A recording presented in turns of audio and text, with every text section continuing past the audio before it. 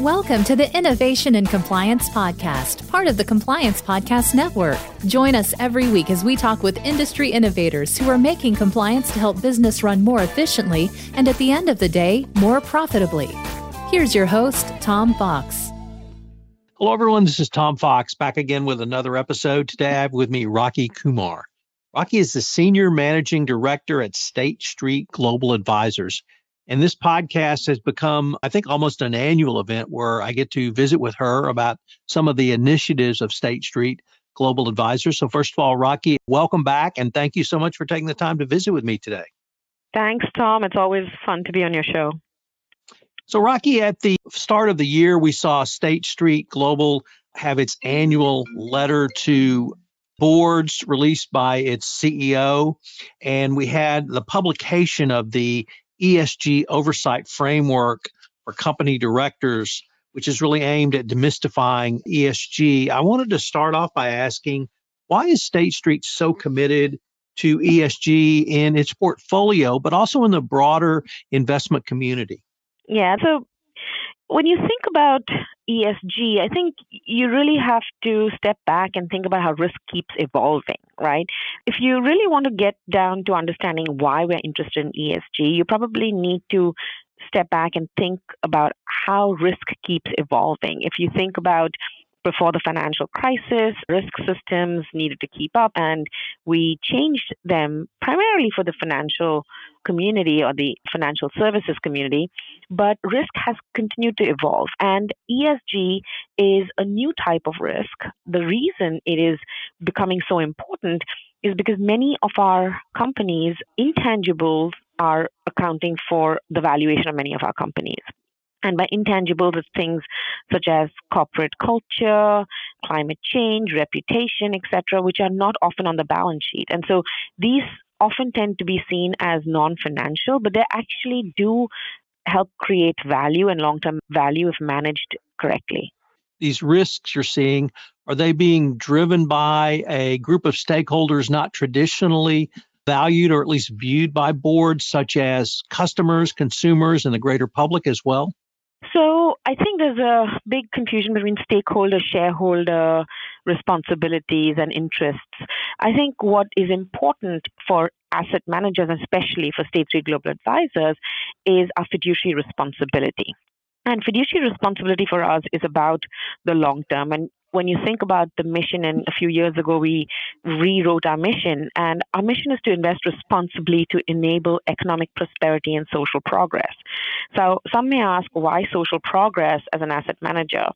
And when we went back to whose money are we managing? It's pension funds, it's sovereign wealth funds.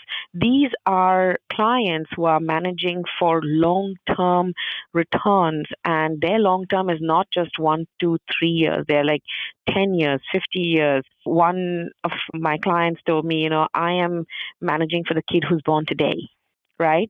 And so that's one of the reasons why what may be considered social issues do often play a role in our thinking. However, from a fiduciary perspective, what we keep focus on is financial materiality and research informing our decisions and our views on how we're going to approach an issue to ensure we're focused on value creation, not pushing values into our portfolios. I really appreciate the way you phrase that. And that really leads into the next question, because I wanted to flip it from risk and risk management to value and value creation. So why does State Street believe that addressing material ESG issues is really a good business practice and, more importantly, essential to a company's long-term financial performance? Right. So I think I like to explain this through an example, right? So in mid-2000s, when Pepsi was looking at its long-term strategy and it asked itself this question, what is the biggest threat to our business? It was not a competitor. It was health and obesity. That, which you would consider an ESG issue, was front and center when they started thinking about what the world would look like and that they needed to position themselves for success. What this resulted in was not that they stopped selling Pepsi, but that they started changing their portfolio, and capital allocation was impacted, where they started buying up juice companies, branding their water, investing in innovations such as baked chips, low sodium chips, things which we take for granted today, which was unheard of about 15, 20 years ago. It also started impacting their board. They brought on a nutritionist on their board. And so and at that time when they were going through that restructuring, yes, they underperformed from a short-term period against their competitor, but that's because they were going through a significant restructuring to position themselves for the long term. And Pepsi is a great example of how they made their strategy ESG aware and how they used ESG as an opportunity to build for the future and create long-term value. And since then, they've been outperforming their peer group. Is that the program that was known as Profits with Purpose? I believe it is, yeah. So, Rocky, I was fairly stunned to see the statistic of the following, that fewer than 25% of companies evaluated by State Street had meaningful, identified, and incorporated and disclosed material ESG issues into their strategy. How are you and your colleagues at State Street really helping to improve this? Right. So I think it obviously starts from an investment process to make ourselves and incorporate the right information into our decision-making process. And that could be either directly into the investment solution, or it can also be through engagement and voting, which is we call stewardship. And from a stewardship perspective, what we're trying to do is really bring these issues into the boardroom, communicate to the board that risk has changed. Your responsibilities are overseeing and managing risk and building strategy. And consequently, you need to start thinking about these issues because they're important to us as an investor. So we're bringing these issues into the boardroom. And I think outside of the boardroom, we're also, from a market perspective, trying to raise awareness about the need for standardization across the market and playing a role as one of the leading investors and one of the top 3 investors in the world to actually facilitate that standardization. Rocky, one of the reasons I look forward to the podcast with you and the communications from State Street is the firm, yourself, and others are very generous with your tools. And this year you've come up and out with a new tool that I alluded to, which is State Street's Oversight Framework for Directors. I was wondering if you might be able to describe the ESG Oversight Framework, why it was created, and what you hope to accomplish with it. Right. So this came about, the framework we developed. Again, what we try to do is take complex issues and try to simplify it and demystify it for our board members. We go into engagements with the full confidence that our board members actually want to do the right thing and want to learn. Often our conversations with our board members have gone from, okay, I don't agree with you, to, I understand ESG is important. It's important to you. We see the value in it. But how do you want us to address it? They're a little ambivalent about their role and what exactly they can do. So what we decided to do was try to simplify it and say, look, ESG is both a strategic issue and an operational issue for the business. And you know how to manage it because you've been doing this with financial information for years. So from a strategic perspective, think of how you plan for things which are not in your control, such as interest rate changes or tariff changes. You have to scenario plan and you have to decide what the world's going to look like and be ready to pivot when you need to, depending on milestones or what you're seeing in the marketplace. The same to do with things like climate change, right? All of it may not be in your control. Some of it may. And you need to then accordingly think of it as something you need to plan around. And then there's something which is operational. Operational issues are very much in your control. Again, from a financial perspective, you know how to do this. You set targets around sales, you set targets around returns, and you manage, and you focus management on achieving these targets. And you also evaluate management against it. The same thing to do with ESG. There are things in your control which are inherent, ESG issues which are financially material and inherent in your operations that need to be managed. And for that, we suggested as a starting point, as the floor, not the ceiling, to start using the SASB, or Sustainable Accounting Standards Board metric, or materiality map. You've created, or rather, State Street has created a scoring system to help boards understand how they can think through their individual ESG components. I believe it's called the R Factor score. And I was wondering if you could just walk us through that. Yeah, sure. So R stands for responsibility. And if I could give you a little bit of a history as to why we created the R factor. And when we started looking at ESG and ESG data and in trying to incorporate into our products and start acting upon it, what we realized is that there was low correlation between the data or the scores of companies by different data providers. So one may have scored one company at 60, another may have scored it at 40. And the reason for this difference varied, but it really comes down to the views and beliefs of the different data providers.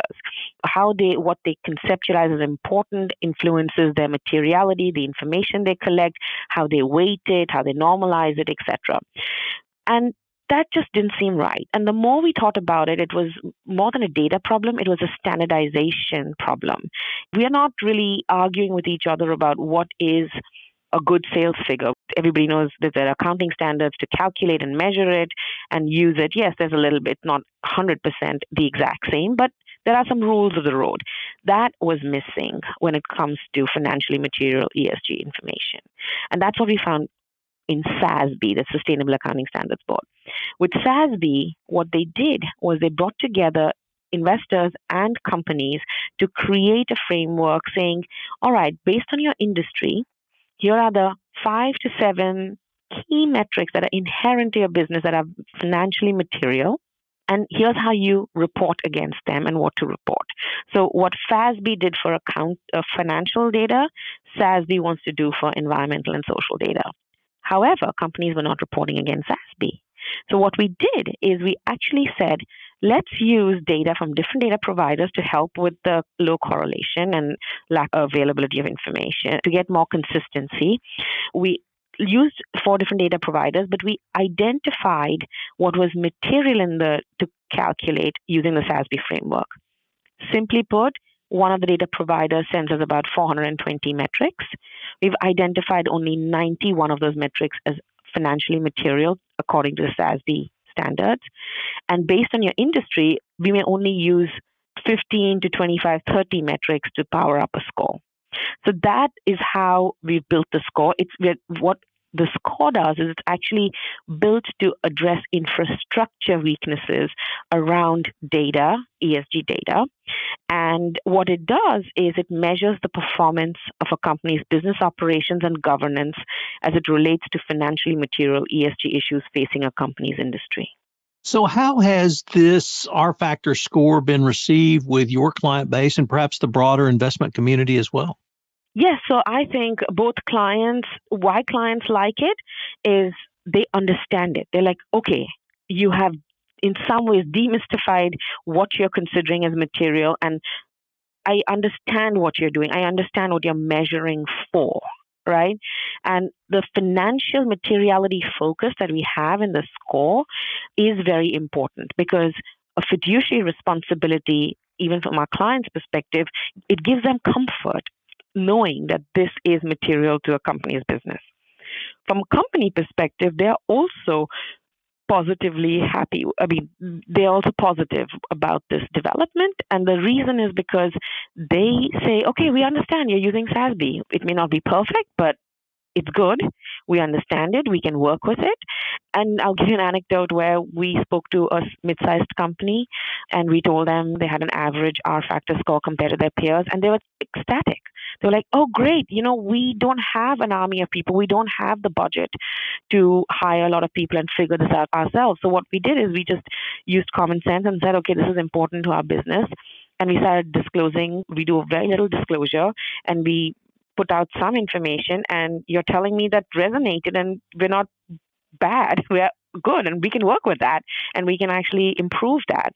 And that's exactly what we were hoping to do with R Factor, which was helping create sustainable capital markets where companies are providing this information in a consistent manner like they do financial data. So it allows for us not only us at State Street, but everybody in the marketplace to be able to start comparing performance of a company on a broader set of metrics, not just financial metrics. Rocky, I guess the next question is, how will State Street use this? And specifically, will State Street use its proxy voting power to take action to get companies to improve their ESG scores? And will the company actively require this of companies that you invest in and continue these discussions in the broader community? Yes, so the R Factor is very much part of our creation of sustainable capital markets initiative that we started, much like our Fearless Girl initiative. And here we're going to be doing both, creating the push and the pull, right? So the push is really us holding companies accountable. And at this point, we started, and we just announced this, starting this proxy season, the 2020 proxy season, we're going to be identifying companies who are the bottom performers within certain indices, and in the US, it's the S&P 500. And we're going to take voting action against the leading independent board member unless the company makes some commitment to improving disclosure and improving performance of ESG at the company. So we're willing to work with companies, but in the event that they do not agree with us or do not feel that they need to provide more information, we are going to be using our proxy vote to take voting action. We are also sharing these scores with companies, so companies can actually go to our website and apply for their score, and they'll get their score along with a peer average of their peers. It's private. We do not name and shame companies, so we're just actually sending it only to the companies, and we're not sharing other scores with them. And then on the investment side, Bloomberg and SASB chose to use R Factor to power their indices. So there's a Bloomberg SASB index or indices that can be used by other investors to run money. We're also developing many solutions using R Factor and using that as the data to inform our solutions development. And that's the pull. For companies, and as an incentive, there'll be money managed against it. So that's how we intend to use R Factor within State Street Global Advisors. Rocky, unfortunately, we are near the end of our time, but I was wondering if our listeners wanted more information about the ESG oversight framework or more information on State Street Global Advisors, where could they go? You can go to our website. I think the best way to find it is just go to Google and put R Factor and State Street Global Advisors, and it takes you to the page. And there's a lot of information, including methodology, including the initiative, as well as how do you apply for your score. So Google, Bing it, whatever you want to do, and you will get the information. Rocky, I wanted to thank you again. I wanted to thank you personally for appearing on the podcast now multiple times, but also for State Street to really helping to lead the conversation around ESG and value creation. And quite frankly, I can't wait to see what you guys can come up with next. Thank you, Tom. It's always lovely being on your show. If you're a compliance professional looking for a convenient and effective way to fulfill your continuing education requirements, go to fcpacompliancereport.com/courses and choose from 4 hour-long training packages that will keep you current.